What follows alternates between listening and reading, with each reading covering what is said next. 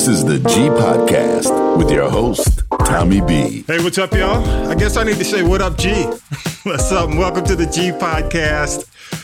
Every week, man, we're going to talk about just about everything and anything. I'm Tommy B. And formerly, I was doing the GP3 podcast. And I told y'all when the GP3 podcast ended, I was going to come up with a way to do another podcast. And I know the G Podcast, that's simple as hell. I know. So y'all don't get on me. But we're going to talk about opinion culture, cultural events, news, and basically have a panel of guests. And we have a panel of esteemed guests. I have them with me today. I got to say what's up to my brother from another mother. Vi, what's up, man? What's up? How you doing, man? I'm hanging in there, brother. And by the way, y'all, Vi, have you ever done a podcast, man? Have you ever been on the show before? I have never done a podcast. This is my first time. This will be his first time. And I told him when he reached out to me when we ended GP3, Vi was an avid listener of GP3, man. He said, man, y'all can't be taking the show away. I've known him for years. And he said, man, when you do your first show, man, I want to be on the show. So here's my invite. And thank you for coming on the show, man. Thank you for coming on the show. Thanks for the invite, brother. And he is he's like the voice of reason for me. He's my conscience. he's that. I guess you could say the angel on my shoulder. Hey, man, don't do that. Don't do that. And also on the panel, I gotta say what's up, man. I'm really excited. Vince the Voice Bailey, host of the Black Mental Matters podcast, is on the podcast. Hey, man, I appreciate you taking the time, man. Oh, man, it's my honor, man. It's an honor and a pleasure. And I just want to say to Vi, we're going to be gentle with you, man. I got a little extra lube since it's your first time. You're going to feel a little pressure, but it's all right. Let's go with it. You wrong for that, man. You wrong for that. You wrong. But man, I gotta say, Vince the Voice Bailey is just doing some big things, and you hear his voice all over the city of Atlanta, doing some big stuff, and his new podcast, man. First of all, man, talk to people about the Black Mental Matters podcast, man. Tell some folks, tell our folks about that. Well, thank you, man. Well, hey, first I got to say thank you to you. We met, and it's been something that's been on my mind, a podcast for a long time, and we vibed and talked, and hey, thanks to you, man, this thing is a reality, and it's a series of in-depth interviews and discussions around mental health. And particularly mental health in the Black community. We got some real issues, man. Folks don't realize that, here in the United States, 6.8 million people, I'm talking about Black folks, man, more than the populations of Chicago, Houston, and Philly combined, had a diagnosable mental illness in the past year. So that's them, then their families. And, I'll just share that, it has its presence in my family, my immediate family. So it was something I've been, interested in. And this gave me an opportunity as therapy for me, to actually talk about these things and help others, deal with it. Because, us in the Black community, we ain't telling, can we say bad words on this show? Yeah. It's a G podcast, but it ain't rated G. We ain't talking about shit if it don't look good. That's true. Yeah. You got a problem, you ain't gonna talk about it, and hopefully with whatever presence I have out here in the world, I want to show folks that it's okay, to talk about it, and in fact, it has been. I mean, I've been blown away, Tommy B, with, the response that we've gotten from people in the field as well as people in the industry of voiceover, what I do, who said, man, I'm glad you're talking about this because this is something, that I've dealt with, or my mom, something like that. So again, we're talking about, depression and suicide, bipolar, stress, what it means. I was the young lady say, Black women have 8 years, they're 8 years older internally, because of the stress that they face. So, I mean, we try to talk about it all, man. Can you say that again, man? Can you say that one more time for folks? That Black women internally, their body inside is physically 8 years older than white women because of the stress that has been, permeated throughout their lives. Yeah, internalized. Man, that's crazy. Internalized. Wow. Yeah. So, brothers, we just act out. We just. No, what about our age? we got it too. We got it too. I mean, how it is for us out absolutely. here, man. Jobs and all the pressure that's on us. So, But the beautiful thing is that there is good treatments and good things that you can do, self-care and all this kind of stuff.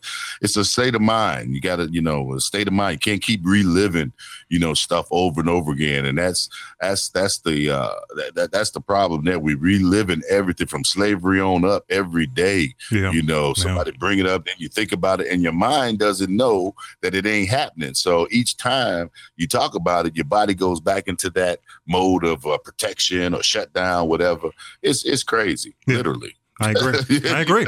And kudos to you, man, for just being willing to make those connections, because the people you're bringing in are just experts. They're credible, highly credible. I mean, you're dealing with one of the doctors, Morehouse School of Medicine. You've got people in Psychology Today who are connected as far as a resource. I mean, it's really in depth, and kudos to you for doing the work to pull those people together, man. And you're getting more people coming together as well, right? Correct? Oh yeah. And they are, from joining various groups and doing the research on my end, there's a waiting list, really, of folks who want to, talk about this, because it's 6.8. Yeah. Come on, million people, man. That's somebody everywhere you at. It's crazy. Everywhere you at. It is. It's amazing. Yeah. It's amazing. So I'm looking forward to it, man. Again, thanks for being on our podcast. And our podcast is kind of an outlet, man. So just have fun, vibe, kick back. I know you've never been on a podcast. Vi, you okay, man? You all right? No pressure. We're going to check on you, man. We're going to check on you. We're going to check on you, make sure you're all right, though, man. Okay. Just going around the table, man, and I'll start it off. What's good? This is like our What's Good segment. So, as we do the show every week, we'll have certain segments. And I just want to talk about a couple of things, and you guys can go ahead and give your shout outs, but I want to give a couple of shout outs, man. And it's really, as you watch the news and you see what's going on over in the Bahamas, and I mean, it's devastating, it's heartbreaking. But one of the things that's really encouraging as you watch the news, man, you hear these people talk and how strong they are and just how resilient they are. The first thing they say is, "Oh, we'll be back." And there's an article in Forbes, and it talks about 2 ways that you can actually help the people in the Bahamas. First of all, make sure that you give to a reputable organization. That's one way. And the other thing, and this made a lot of sense to me, was travel to the Bahamas when you have an opportunity. When things are, when they're back on their feet, which quite frankly, they're going to really, based on the help that they're getting from, the religious community, from the celebrity community, from the government, I think they're going to ramp this thing up pretty quickly. It may be a little difficult for the folks who are living in those areas, especially some of the folks who were, I guess the best way you can put it, undocumented. But for the most part, make the Bahamas a destination. And so 2 ways. You can go ahead and make sure that you give to a reputable organization, or make sure that you also travel to the Bahamas and give to their tourism. The other thing I do want to go ahead, man. Go ahead.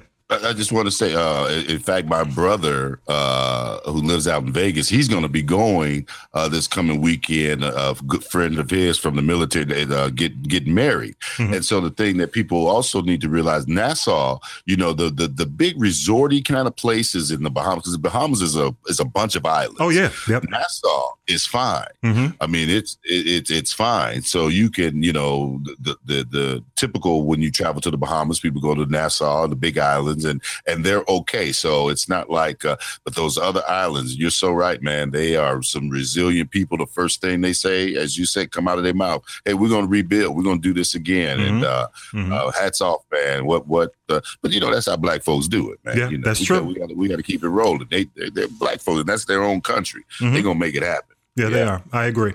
And so with that, man, I do want to just stress, and even though 45 tried to get ignorant in terms of, denying, certain opportunities here in the U.S., man, I was very encouraged, by the prime minister. I think that they have a prime minister in the Bahamas who really spoke about resilience and coming back from that disaster. So, give to the Bahamas, and whatever information I can put on the podcast page, I'll do so. Make sure we have that there as well. The other thing I do want to shout out, and this is going to be a strange shout out, from coming out of the Bahamas discussion, but I got to shout out Jennifer Lopez, man, for for the Hustler movie, man. She made $33 million, man, with the at the box office, and I didn't see that coming, and it was, even though she didn't beat It Too, the AARP stripper Jennifer Lopez. She pulled it out. Look, she still got them assets, brother. I'm telling you, literally, she got them assets, and then she surrounded herself with, Cardi B, even Julia Stiles. I used to love her from. Oh yeah, I forget the movie. Yeah, she Save the Last Dance. Yeah, that's it. That's it. Yeah, she was down with the brothers for so long, Julia Stiles, and shout out to Keke Palmer. And even Usher, made a cameo in the movie, man. But damn, $33 million, number 2 at the box office, and even there's talk about her doing or coming up with an Academy Award or being in the running, man. So shout out to the AARP strippers, man. Do Jackpot. Plus, she married to A-Rod. I mean, it don't get no better, man. Shoot, it don't get no better. You know it. Hey, Vi, you got any shout outs, man? No. Uh-oh. Talk dirty to me, man. Come on, man. All right, man. Hey, you got any shout outs? What about you? Go ahead, Vince the Voice. You got any shout outs, man? Oh, people doing good things. I mean, it's so much. I just shout out to everybody who's doing. I like to keep things on a ground level, man, grassroots. Because I think a lot of times we get so focused on the superstars. Nothing wrong with. I love this, superstars to do things, but a lot of unsung heroes out here. Shout out right now to Miss Juanita Abernathy, who just passed away. That was Ralph David Abernathy's wife. Wow, she was a young mother back in the day, man. They bombed our house and everything. In fact, today is the anniversary of the bombing. As we were, recording here, the anniversary of the Baptist bombing over there in Birmingham. With the 4 girls. So true. You see what I'm saying? Mm-hmm. So, shout out to those, unsung heroes that are just doing things on every level, especially those that work with kids too. Yep. Mm-hmm. We got to help these kids, man. True enough. True that. Okay. That's my shout out. Excellent, man. Well, we're going to get into it. And again, every week as we do the show, this is our first episode. So, bear with us as we as the inaugural voyage of the G podcast gets underway. But we're going to be talking about topics, and it'll be, sometimes it's politics. It'll be a little bit of everything. We're not a sports podcast, but a lot of big stuff happened this week in sports. And one of the big things that was discussed, you guys are familiar with Antonio Brown. Am I correct? Y'all know about Antonio Brown? Yeah, one of the big things with Antonio Brown, of course, and correct me if I'm wrong, Vi, you're big into sports, right? You know most of the players. Did Antonio Brown start? Has he always been was he with Pittsburgh as his primary team? Yeah, he's always been with Pittsburgh. Yeah, he had always been with Pittsburgh. Yes. He was kind of acting a fool in Pittsburgh. Am I correct? Last year. Yeah, last year he just went crazy. He went crazy. Then they traded him to Oakland. And then forced their hand on it. He forced the hand, and then he took crazy to another level while he was to a whole new level with social media and everything. And then of course now he's with the Patriots. As we tape the podcast, the podcast comes out every Monday, so you guys will know the results of all the games and everything. But he had a hell of a day when it comes down. Yeah, and now he's with the Patriots. But the big news is the rape allegation, or the rape, I guess the assault allegations. And the interesting thing about these allegations is they aren't criminal, but they're civil. I'll start with you, Vince, first, and then we'll go to Vi, and then I'll come back. But Vince, what are your thoughts, man, when you look at an athlete like Antonio Brown? You see how do you say it? The behavior, for the most part. What are your thoughts, man, when you look at somebody like Antonio Brown in the NFL? Well, I mean, not knowing his growing up, a lot of times, you may get, fellas who, just straight off the block, literally straight out the hood, but they have this athletic ability, and no one, works with them to, kind of curb some of that behavior, that people, aren't too accepting of. So without knowing that, our guys are, man, we and he's got all his money. This girl, you see the girl, she's a beautiful young lady. But it's never, no always meant no to me. Mm-hmm. So I never had a thought to force myself on anybody who, and I've been married now to a long time. But I know for a fact that I've never, tried to force myself on any woman or anything like that. But they say they had been in negotiations, and I'm thinking that Antonio at this point probably wish he'd have went on and settled early on, because this has caused a lot of problems now. They say they had been into some talks, but now, like you said, it's a civil suit. What is it? I think she was asking for 1.6. Yep, she was asking for $2 million. Yep, somewhere in that area, and he rejected it. Yeah. Yep. And he rejected it, so I mean, just the bad publicity alone. Then he had the whole helmet thing too, I mean, there's a lot going on with this brother, man. A lot going on with this brother. And after the game today, they say as soon as the game was over, he was gone. Everything out the locker. Wasn't, nobody could talk to him. So he's got a lot of, he need to come on my Black Mental Matters podcast. That's You're right. You're right. Yeah, without a doubt. He needs to be, at least a discussion needs to be had. You're absolutely right. What about you, Vi? What are your thoughts? Well, Antonio just, to me, a little on the selfish side, being a brother, because he forced himself out the Steelers, then he get to Oakland. Everything he did in Oakland really didn't have anything to do with football, just by Antonio. His feet, then his helmet. Oakland have anything to do with that. Yeah, true enough. And then this woman, they said, I think she said she had 4 instances with him. I'm a little shaky on that, but, innocent to proven guilty. And why go civil? Yeah. But big, like you said, Antonio, he just need to sit down somewhere. And like you said, if he did what he said he did today, he left, that's probably the best thing. That's probably the smarter thing he ever did right now, because he's in the spotlight. No matter what he say, he'll be in the spotlight. So True enough. At the press conference, they can't even talk football. No. Yeah. Right. And if you want to stay on the Patriots ain't going to hear it. Yeah, I agree. I think they're about the only team that willing to give him that kind of money right now. Because he finished that Terrell Owens level. They ain't nobody going to want him no matter how good he is. Yeah, true enough. Well, a couple of things, and I do want to mention this, and this was from Heavy.com, because a lot of people don't really know the young lady, the alleged victim, is Brittany Taylor. Is her name, and 5 things that Heavy.com came up with regarding Brittany Taylor. She says, by the way, did y'all know she got married this weekend, by the way? Yeah, she got married today. Yeah. That's why she said she was not willing to talk to anybody until after the wedding. Yeah, damn. She didn't talk to no cops or no NFL to after the wedding, and the wedding was this weekend. Can you imagine dealing with this and you getting married this weekend? Yeah. But Ain't that kind of strange? She It is. put it out. She waited this long to put it out. Well, this is what she said, and let me go over these 5 things. These are from heavy.com.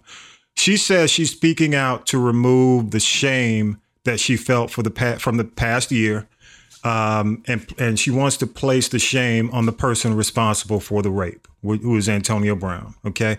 Number 2 is she graduated from LSU, and she was a star gymnast, and she attended Central Michigan with Brown. And, they met in Bible study. What? Yeah, so I can believe that. Yeah, and talk about laying hands, man. Come on. You know what I'm saying? And she lives in Memphis now, and she trains young gymnasts at her own gym. She says the rape damaged her relationship with her, fiance. Even though they were able to get I guess around the differences and got married as we taped the podcast this weekend. And again, you mentioned, Vince, that Brown rejected a $2 million settlement that her attorneys had negotiated. And that was according to NFL.com. And I don't know. I guess Brown right now, Antonio's like, damn, I should have just given her the money, ultimately. But as we speak right now, as we talk about the situation, she has plans to actually meet with the NFL, which is coming up within the next day or so. So it's going to be real interesting because the other interesting thing about this situation is it's not a criminal case. It's a civil case. So basically they don't have, the only thing the NFL will have as proof are the text messages. And I don't know if you guys have seen the text messages. But it's, it's definitely, it don't look good for him. No. Don't make him, if he's sitting the text message, it don't look good for him. Well, it's not criminal, so it's really going to be about money more than anything. Don't y'all think it's going to be more about money? Yeah. Well, I think the NFL said it, but if it don't go criminal, they're really not going to do anything. Yeah. And that's why they didn't put him on the, they didn't put him on exemption. Those text messages, though, those text messages weren't very good at all. I'll just say like that. No, they weren't. No. Yeah, so they don't help his case in terms of, they don't help his case. I'll leave it at that. And it's just going to be interesting, man. I will say this about Antonio, and even when you look at what was the guy played for the Browns, the running back who wore the watch. You talking about the wide receiver? You talking about Odell? No, Odell Beckham, who wore the $300,000, $250,000 watch. One of the things, and I don't always agree with Stephen A. Smith, and again, y'all, this ain't really a sports podcast. But we do talk about culture, and one of the things that Stephen A. was saying, one of the things that he uses the phrase "bling before ring." Where a lot of these cats are really out for the fame and the glory before it comes down to winning championships. And it's going to be hard for them to really place on a team. And even with Belichick ain't going to have it up to a certain point, even when you saw Randy Moss, how many other players are kind of like the problem children, he shut them down. You want to play ball? So, see, but think about Antonio Brown. Don't think about that. Antonio Brown been in the league about 10 years. 10 years. And now he just acting up. So he can do it when he wants to. Keeping the G, fellas, Liberty City of Florida, down there in Miami area, home of, University of Miami, the things that he saw coming up, back in them days. It's the bling, bling before the ring, man. We all about that bling, especially when you got, so much ducats, you don't even know what to do with. And I still don't know how they end up broke in the end, but it's one of those macho men things that us brothers sometimes we shoot ourselves in the foot, no doubt about it. Yeah, agree. All right, y'all. Go ahead. No, any more thoughts? We're gonna move on from Antonio Brown. It's crazy. Why would you wear a $300,000 watch to play football in? When it's against the rule at that? Yeah. It's gonna be interesting. But I think one of the things that's really ironic. You don't hear, if anything, this whole situation helped Jay-Z and Kaepernick because you know, with the Antonio Brown situation being at the top of the list, it kind of helped the NFL, oddly enough, get into the season without talking about Kaepernick and NFL. I mean, you ain't heard a peep. Everybody's talking about Antonio Brown. So if anything, it was kind of good for the league because they didn't have to deal with the Jay-Z situation as much, which is interesting. That's a whole nother podcast, you know. Yeah, that's right. That's a whole nother level right there. Yeah. Hey, y'all, another topic, and again, we're not a sports podcast, but I do want to bring this up because it came up, and I thought it was really interesting because, again, it talks about, it really kind of speaks to the culture. But y'all know Jemele Hill, right? Used to be on ESPN, you know, got into it with ABC, ESPN. Now she's writing for The Atlantic. And she wrote an interesting article, and it talks about it's time for Black athletes to leave white colleges and basically focus on coming out of high school, the highly recruited athletes going to HBCUs. Now, Vi, you played sport and you were recruited. You played high school ball on a very good high school program. What are your thoughts, man? When you saw that, what was your first thought? I think that's a lot to ask a teenager to do. I mean, I get the point by not going to the white colleges, but okay, that's a lot to ask a kid. I mean, you talking about this guy future, his life. If it's all about education, great, but it's not all about education. Mm-hmm. A lot of them guys going in to make the NFL. I mean, I get what a lot of people are saying, but what are the HBCUs doing to help to get these kids to come there? Are they offering the kids anything else to entice them to come there? Yeah. Because if it's all about money, I mean, they're going to go to HBC school and going to get used by the HBC schools too. So it doesn't matter who you get used by if you're going to get used. Well, one of the things she brings up is, and this is where it gets dicey. She feels that if enough of the elite athletes come to or go to HBCUs, then the HBCUs can break away from the NCAA,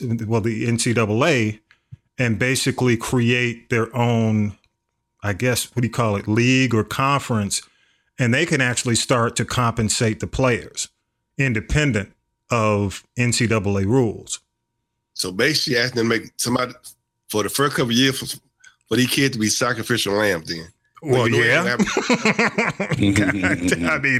I mean, yeah. For the most part. That's what she's doing. She asking these kids now. Mm-hmm. A lot of these kids already come from poor families. They're doing this to take care of their family. They got dreams. They want to acquire to be sacrificial lamb. Because the first couple of years, the first 4 years, them kids they're not going to do it. They're going to take a while for the HBCU to break around and start their own league. Yeah. It's going to take a long while. It's very hard too for HBC, even for academic students. It's hard for them to compete. I mean, when you look at going to a place like a Michigan or Tennessee, many stadiums, holding 100,000 people, and they got state of the art everything. However, I mean, University of Georgia, if that happened, a brand new facility for the football players. I think it was like 81 million or something they said. Well, which school was that, Vi? Which school? University of Georgia. Okay, University of Georgia. You're right. Yeah. They finna build them. They finna do something for the football program now. They just announced that they got approved to get done. Wow. But if suppose the HBCU team was stacked to the point where one day we had a Grambling playing Michigan for the national title. Mm-hmm. Yeah. Think about that for a minute. What that would do. There would be a shift of resources. HBC, I'm talking football. Right now the biggest thing is the halftime show. I saw, I don't know if y'all saw, and I was watching, and this is just by chance, that I'm just flipping channels on Saturday, and I saw Howard and Maryland. And that was embarrassing. That was like, but on the back end, Maryland is playing. They paid Howard like almost $2 million, to play that game. They're getting paid to play those big schools on those schedules. Correct. But go ahead. A sacrificial lamb. Yep. Basically. Pretty much. Yeah. That's right. But also ask Tennessee about that when they played Georgia State here. Oh yeah. Paid them $900,000 to get beat. To get beat. Oh yeah, and so yeah, it can be. wait a minute, y'all weren't supposed to do that. It could be.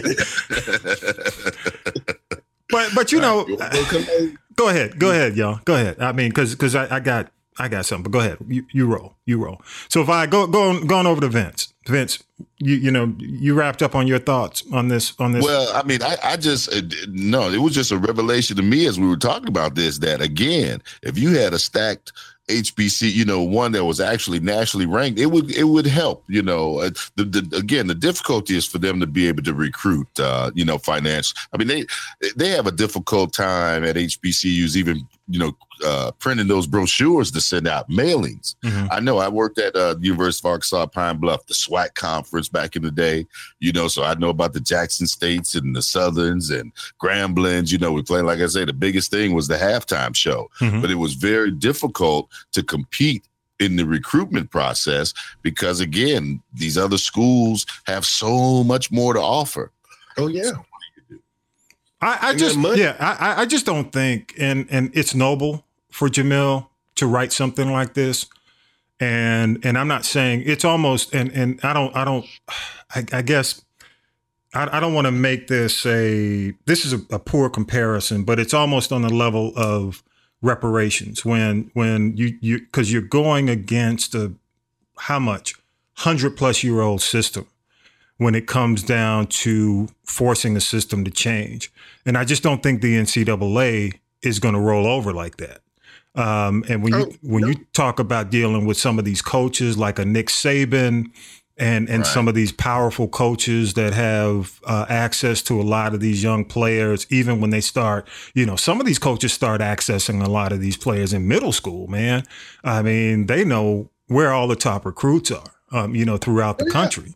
And I just don't think they're going to roll over that easy. You know, even though I do, again, I think it's noble for the article to be written, but I think it's a little naive to think it's going to be easy. It ain't going to be easy. And again, and I agree with you, Vi, because you're talking about these kids saying that we're all for social justice, and they ain't really thinking about social justice. They thinking about after 4 years. They don't want to school for 4 years, and then have. They think about buying mama a house. You know, you have had a lot of. You have had a lot of NFL players, though, come out of HBCU. Yeah, you have. Yeah. You know, you look at Jerry Rice. You know, Jerry. One thing about the NFL, if you're good, they're going to find you. Right. The NFL don't care where you come from. If you're good, they're going to find you. Yeah, true enough. Any other thoughts on that before we wrap it, before we move? Good stuff. All right, cool. I think it's just a lot to ask a kid to start to do something like that. Yeah. If anything, I think you should talk to the HBCU school first and let them get a plan. Yeah. I'd like to see it, and I think there may be other plans to help HBCUs, but I just don't think athletics in the beginning is going to be the way to do it. You know, I think it's going to be more governmental than it will be when it comes down to asking, you know, recruits to shift. You know, I think I agree with you, Vi. You know, I think it's got to be something attractive that makes them want to go there. Even if it's a status, because even if you look at the television, you know, the exposure, you know, on the premier leagues. I mean, you think NBC is going to shift, or ABC or the big networks are going to shift what they show in terms of the top colleges? You know, they're not going to shift, you know, showing Alabama, you know, SEC, Big Ten. They ain't going to shift, you know. So, yeah, okay. All right. I'm going to play a clip. And I just want y'all's thoughts on this, okay? Let me play the clip. We're going to move on to the next topic. I want to play a clip first. They do not have to buy in. You just said that. You just said that 2 minutes ago. You just said 2 minutes ago that they would have to buy in. You said they would have to buy in. Have to buy in. If she qualifies for Medicaid, are you forgetting what you said 2 minutes ago? Be in for it. Are you forgetting already what you said just 2 minutes ago? I mean, I can't believe that you said 2 minutes ago that they had to buy in, and now you're saying they don't have to buy. You're forgetting that. I said anyone your grandmother who has no money. We need a healthcare system. You're automatically enrolls people regardless of whether they choose to opt in or not. If you lose your job, for instance, his healthcare plan would not automatically enroll you. You would have to opt in. My healthcare plan would. That's a big difference. I'm fulfilling the legacy of Barack Obama, and you're not. I'll be surprised to him. Wow. That's the Democratic presidential debate this past week when Castro basically went on the attack, and he attacked Biden in a way where a lot of people thought it was personal, basically trying to attack his age and his memory.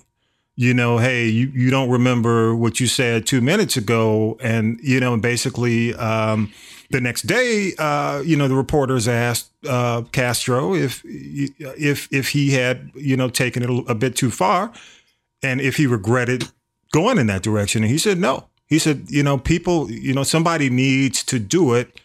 And he felt like he was on the right course in terms of calling Joe Biden out like that. Any thoughts on that approach? And also, did y'all get a chance to see the Democratic presidential debate? Had 10 candidates in the forum. They're whittling it down. But just wondering, and I'll start with you, Vince. Go ahead. Yeah, I did. It was entertaining. Big mistake, I think, on Castro's part. You know, this is get it together time because we got to, as you say, you know, 45. I call him the resident. We got to, you know, get this guy, and you know, it is down to 10 now. But for him to, I don't think the age is a factor. All of them are the current resident, Warren. Sanders, all of the top, you know, these are guys in their 70s. Yeah. And you know, traditionally, that's how, you know, these leaders are. I thought it was a bad look for him. And I mean, it could have been a Biden Castro ticket, you know, because strategically, I mean, Castro with his, you know, Hispanic Latin background would you know, bring those voters in. So I think he didn't do himself good. He'll be gone the next time. Wow. Okay. What about you, Vi? Any thoughts? I kind of agree on that because I'm not a big fan of Biden, but he's probably the strongest candidate we got. Right. So if he's the strongest candidate we got, we don't need to be trying to tear him down. If anything, we need to be, you know, we need to build each other up. Just have a debate about issues, deal with the issues only. And whoever wins, you know, we don't need to tear down our own candidates. Especially he might be the best candidate we got to beat. The one we got in there right now. I won't say his name. The resident. Mr. Resident. Okay, we'll say the resident because ain't nobody gonna challenge the resident on the resident side. So we don't need to be tearing each other down. Yeah. I mean, just stick with the politics. We don't need to get ugly. If it's gonna get ugly, let it be ugly between Democrats and Republicans. Don't get ugly between Democrats and Democrats. Well, I mean, the interesting thing right now, Biden leads with African Americans, and a lot of that has to do with his association with Obama.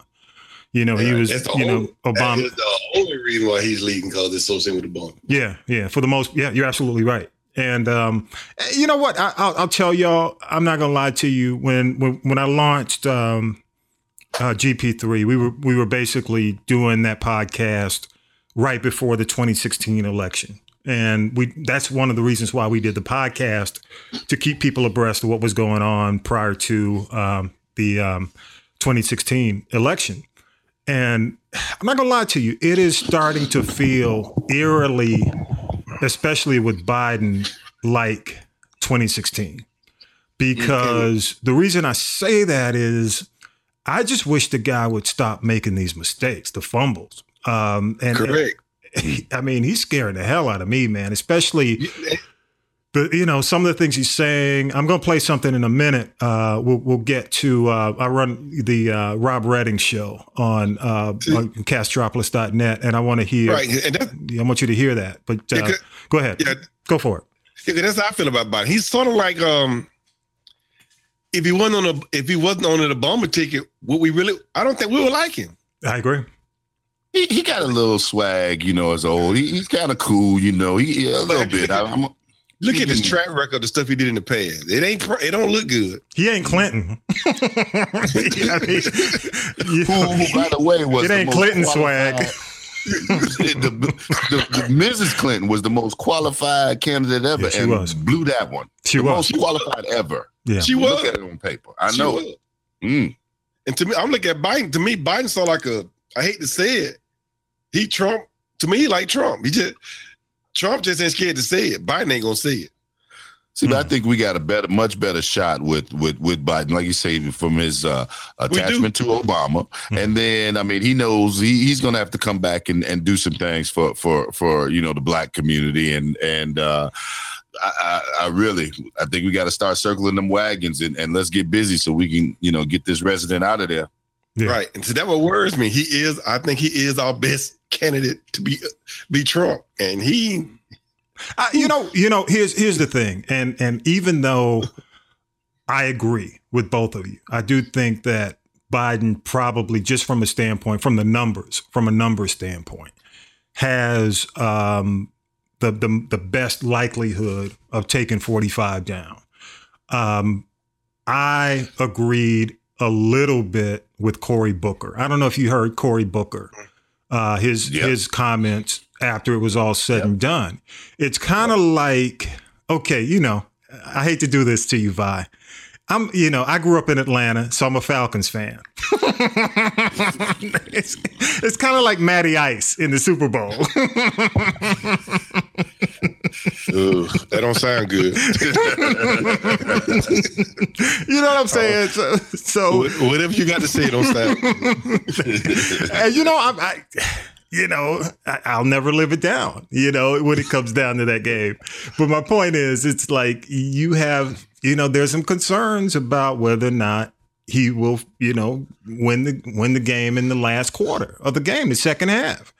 And it's just going to be interesting. They got to, now I will tell you this, it depends on who he selects as his VP.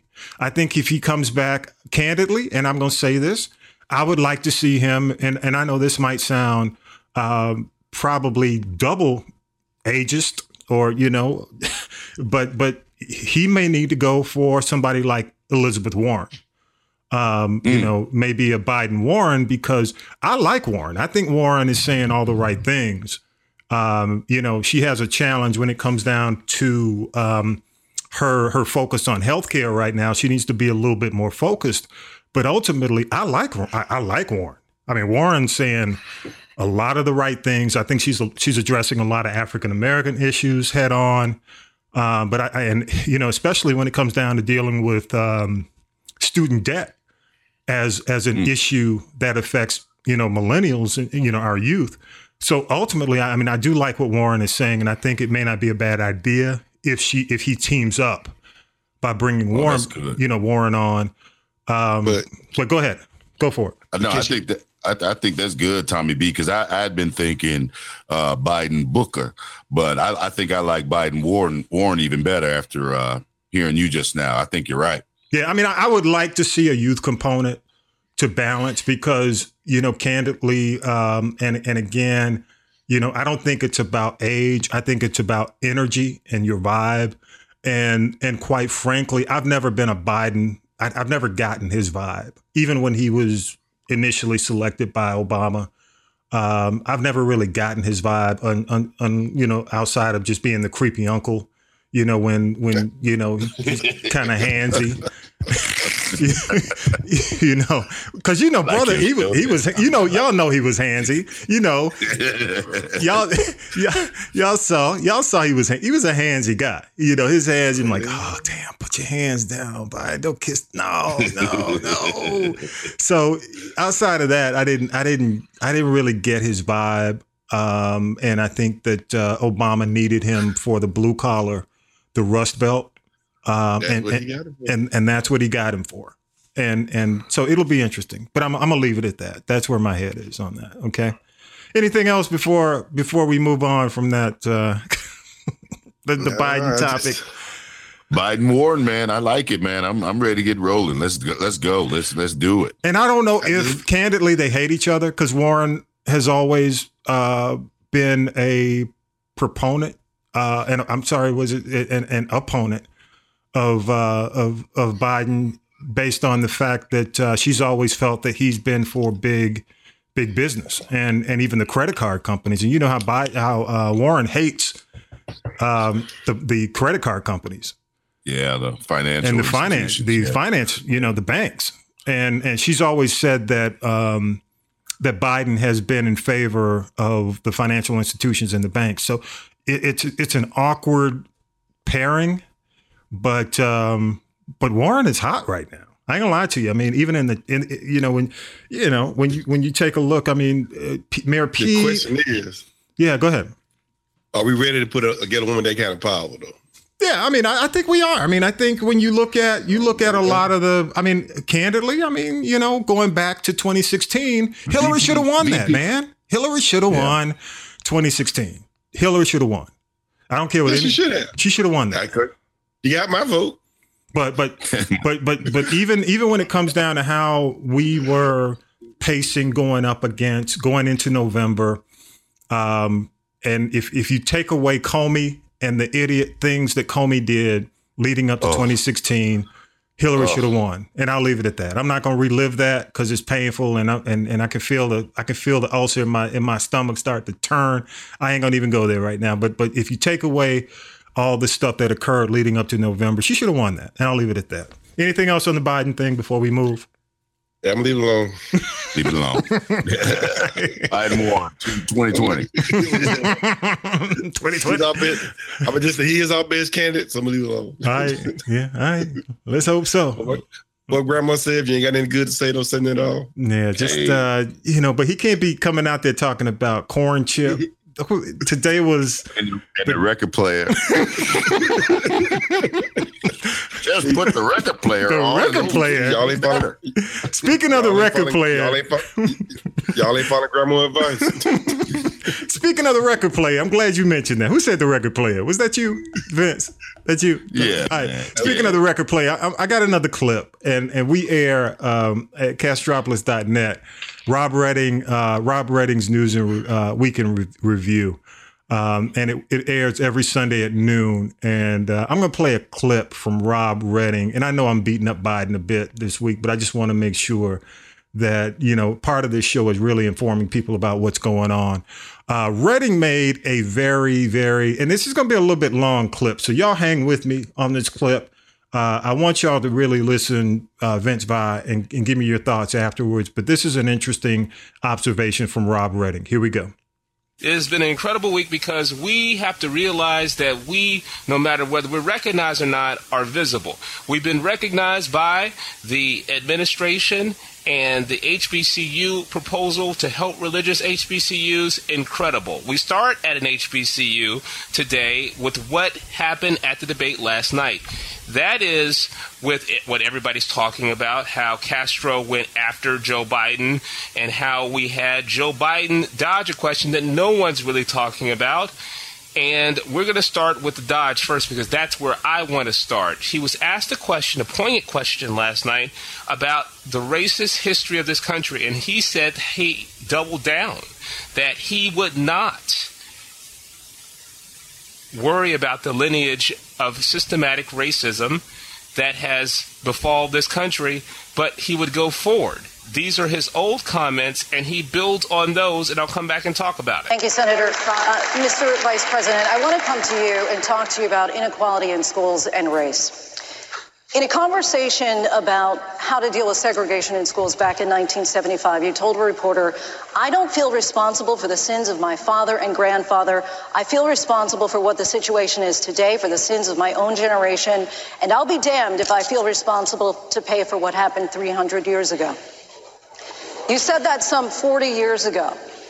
But as you stand here tonight, what responsibility do you think that Americans need to take to repair the legacy of slavery in our country? Well, they have to deal with look, there is institutional segregation in this country. And from the time I got involved, I started dealing with that. Redlining, banks, making sure that we are in a position where, look, we talk about education. I propose that what we take is those very poor schools, the Title I schools, triple the amount of money we spend from $15 to $45 billion a year. Give every single teacher a raise, the equal raise of getting out the $60,000 level. Number two, make sure that we bring in to help the teachers deal with the problems that come from home. The problems that come from home, we have one school psychologist for every 1,500 kids in America today. It's crazy. The teachers are and I'm married to a teacher. My deceased wife is a teacher. They have every problem coming to them. We have to make sure that every single child does, in fact, have 3, 4, and 5-year-olds go to school, not daycare, school. We bring social workers into homes of parents to help them deal with how to raise their children. It's not that they don't want to help. They don't know quite what to do. Play the radio. Make sure the television, make sure you have the record player on at night, the phone. Make sure the kids hear words. A kid coming from a very poor school, or a very poor background, will hear 4 million words fewer spoken by the time they get there. There's so much I'm going to go like the rest of them do, twice over, okay? Because here's the deal. The deal is that we've got this a little backwards. And by the way, in Venezuela, we should be allowing people to come here from Venezuela. I know Maduro. I've confronted Maduro. Number 2, you talk about the need to do something in Latin America. I'm the guy that came up with $740 million to see to it those 3 countries, in fact, change their system so people don't have a chance to leave. You're all acting like we just discovered this yesterday. Thank you, Mr. Vice President. Secretary Castro. Thank you very much. Well, that's quite a lot. Again, I think it's telling that he talks about historic oppression, systematic oppression. He doesn't walk back that quote. He stays with that quote. And that's what racism and closed-mindedness is all about, not understanding that we are held accountable for our systematic racial oppression in this country. All right, that's from Rob Redding. Week in Review. We air that every Sunday at noon on Castropolis.net. You can go to robredding.com and check out Rob's Daily Show and subscribe to the Daily Show as well. What are y'all's thoughts, man? I mean, as I listened to, I mean, he had some points there that as I sat here and really listened closely to what he was saying, I can get an idea of where he was coming from, as far as, because again, like with Black Mental Matters, it is systematic. When you ask somebody, they say get over it, but then the first thing they want to tell you about slavery or tell you about the past was what their grandfather and great grandfather was able to accomplish, and then you say your reality is, well, my great grandfather couldn't even been in that same room. Mm-hmm. So we're starting from different places, and as a result of all these, this time, the point he made about social workers and folks being able to talk to these kids. If you go into a school, there's maybe one counselor for every 400-500 students. Yeah. It's crazy. It's and these things really do play a role in how we are able to function out here in the world. So, I mean, it's nothing that's going to be solved with just a check. It's going to take a lot, because a lot was done to hurt the Black community here in America. There's a lot of still a lot of accountability yet to be dealt. I agree with you. What about you, Vi? Any thoughts? Well, I think they should, like you said, I don't know about the reparation, but the biggest thing is, like you said, stop saying get over it. Okay, right. We're not gonna get over it. Yeah. I mean, let's do something about it. It'd be different if we didn't have such prejudice and racism today. But we do have it. If the biggest thing, we acknowledge that it's here, and now we're gonna do something about it. But the wrong answer to keep saying get over it. Okay, wow. Yeah. You think they're gonna fix something? Get over it. Right. I mean, you ain't gotta give me no check. But just acknowledge it. Well, nobody else is asked to get over it. Nobody else is asked to get over it. That's right. They gave the Jews money. They gave the China money.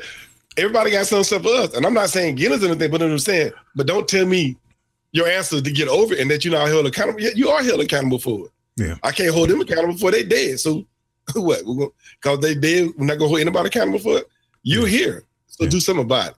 And this country there were things on the books. It was written down that you couldn't, buy a house outside of this area, that you couldn't go to these schools, that you couldn't even drink from a water fountain. Come on now.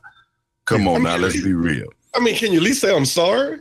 Right. I can't even get I'm sorry out of it. Well, here's the interesting thing when it comes down to Biden for me. Biden has probably some of the, just the background on the people who work his campaign. When you look at people like Simone Sanders, and I forgot the young lady from Ohio, both African-American, super intelligent. They worked on the Bernie Sanders campaign as well. Yeah. They know better. They understand a lot of the gaps he's making, like the record player thing. I get it. I mean, even though vinyl is back and vinyl is hot now, you know, to throw record player, in there, like keep the record player on at night. Huh? What are you talking? So, maybe he could have said, I don't know, get some audio books or something, just a subliminal. I don't know where he was going with that. There's just so many things with Biden that are kind of mysterious when he says certain things. If you could you follow the conversation? It's almost cryptic. It's like, okay, I don't know where he's going. And I think that's why Castro is on him so much. And maybe because Castro, keep in mind, Castro worked in the administration. HUD, right? HUD director. Well, right? He was, I think he was involved either Human Services or he wasn't HUD. Either one of the two, I forgot. But still, I think. Yeah, go ahead. Castro knows. I think Castro's know. Yeah, he knows. He knows who Biden is. Yeah, and he just want Biden to say something before he can change his mind about it. Okay, I'm telling him, I know who you are. I know what you done. Mm-hmm. I know how you used to think. Tell me something to change my mind, mm-hmm. or how I think that you think. Well, the interesting thing out there, though, Vi, is what Biden has going for him and going against him is 40 years. All the time. His record works for him and it also works against him because everything is public. Everything is out there. Yeah. He done good with Obama, but before Obama, he did nothing. Yeah. Yeah. Yeah, so we need a steady hand. I mean, not only is it affected us here in the States, but I mean, that nut over there in Great Britain following the residents' lead, now they don't know what they're going to do. They just going to Brexit. What the heck is that? Boris Johnson. Yeah, that's that's a whole nother bag of worms that unfortunately the Brits are going to pay for. They're going to pay for that. Yes. I mean, just conflict and, all across the board, the trade. And so we need some steady hand in there. I want somebody with some experience who know the ropes, and, healthcare, please, let's get this healthcare stuff together, man, because we all getting older. Yeah, you know what I'm saying? True enough. We G's. We G's, man. We OGs. OGs.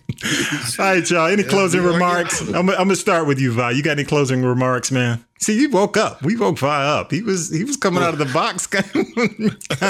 All I'm saying is Biden is our leading candidate. So let's not destroy him before the Republicans. If anything, we need to build him up.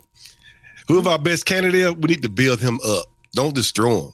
Build him up. We want to win. We don't want to destroy them. And then when they actually get against the Republicans, they can't win because we don't destroy them.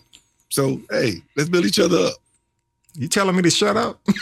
No, I'm joking. Go ahead, Vince. What you got? No, I agree. I agree with my man, Vi, and I hope it was as good for you as it was for me, Vi.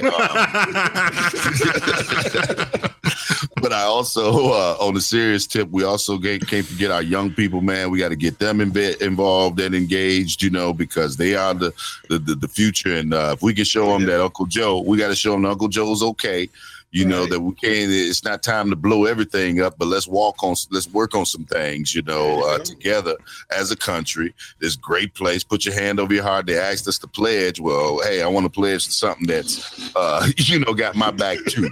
Yeah. So, I understand, Cap. I understand, and he wasn't even doing it for the reasons they put on him. So, man, I really enjoyed it. Thank you so much, Tommy B. This has been great, man. I appreciate you being on, man, and I'm gonna try to give Corn Pop a break, Mr. Record Player. I'm gonna try. I'm trying hard. I'm trying hard, y'all. I am. I'm trying hard every day. Touchy feely, they can't compare with grabbing them by the coochie, man. Come on, this dude was grabbing them by the coochie. Yeah, that's true. I mean, listen to your conscience. I know. I am. There you go. Tap me on the shoulder, Vi. Tap me on the shoulder. I told y'all what I tell y'all. I told y'all. There you go. All right, y'all. I do want to. We'll have this on the podcast page. I want y'all, and I appreciate you saying about young people. Go to ballotpedia.org. all the presidential candidates, all the ones who are running, all that information. We'll have that on the podcast page. As things change, people are dropping out every day. Kudos to ballotpedia.org. They're definitely keeping up to date with what's going on with the candidates and seeing their platforms. And, you can see Corn Pop. No, I'm just joking. I can't help it, man. Damn. Somebody say he's a bad mother. Shut my mouth. I'm talking about Corn Pop. All right, man. But anyway, go to ballotpedia.org. Also, with the new podcast, you can go to castropolis.net. And also you can find Black Mental Matters is there as well. But we're going to be streaming this podcast. And damn, I'm just throwing it right out there to the Lions going up against Monday Night Football, streaming at 8:00 on Monday. But anyway, you can also check out the podcast. It'll be available Monday evening, and check it out throughout the week. Make sure you share it. And initially it'll be on SoundCloud, but eventually Apple Podcasts, TuneIn, and Spotify coming soon. Also, you can follow us on Twitter right now at the G Podcast 1, on IG at This Is the G Podcast. You can email us at This Is the G Podcast if y'all want to email me about Corn Pop and my comments about Biden and something you didn't like. This is the G Podcast at gmail.com. Also, we need your support. Make sure you go to Patreon. You can go to our Patreon page. We'll have the link at castropolis.net. Support castropolis.net. Keep the lights on. Keep everything rolling. Keep the stream moving. We need your support. Fellas, what can I say, man? It's been real. It's been really real.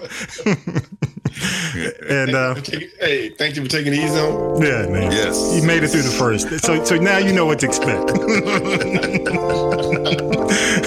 Bye, hey, man. Thank you so much for being on the show. And again, very just the esteemed and the honorable Vince the Voice Bailey. Y'all give it up for him. I'm gonna have to give him the Earth, Wind, and Fire. Sounds so good, don't you agree? Yeah, but hey, man, thank you so much for being on the show, brother. And we're gonna support, man. I really do. Keep up the great work with Black Mental Matters, man. Just doing so many great things and keep getting those amazing guests on. And, we'll continue to support. And without y'all, the very first episode is done, and we appreciate the support. And again, check out the G Podcast. Episode 2 is coming soon. Thanks for listening. You've been listening to the G Podcast with your host, Tommy B. The G Podcast is a production of the Castropolis Podcast Network. Thanks for listening.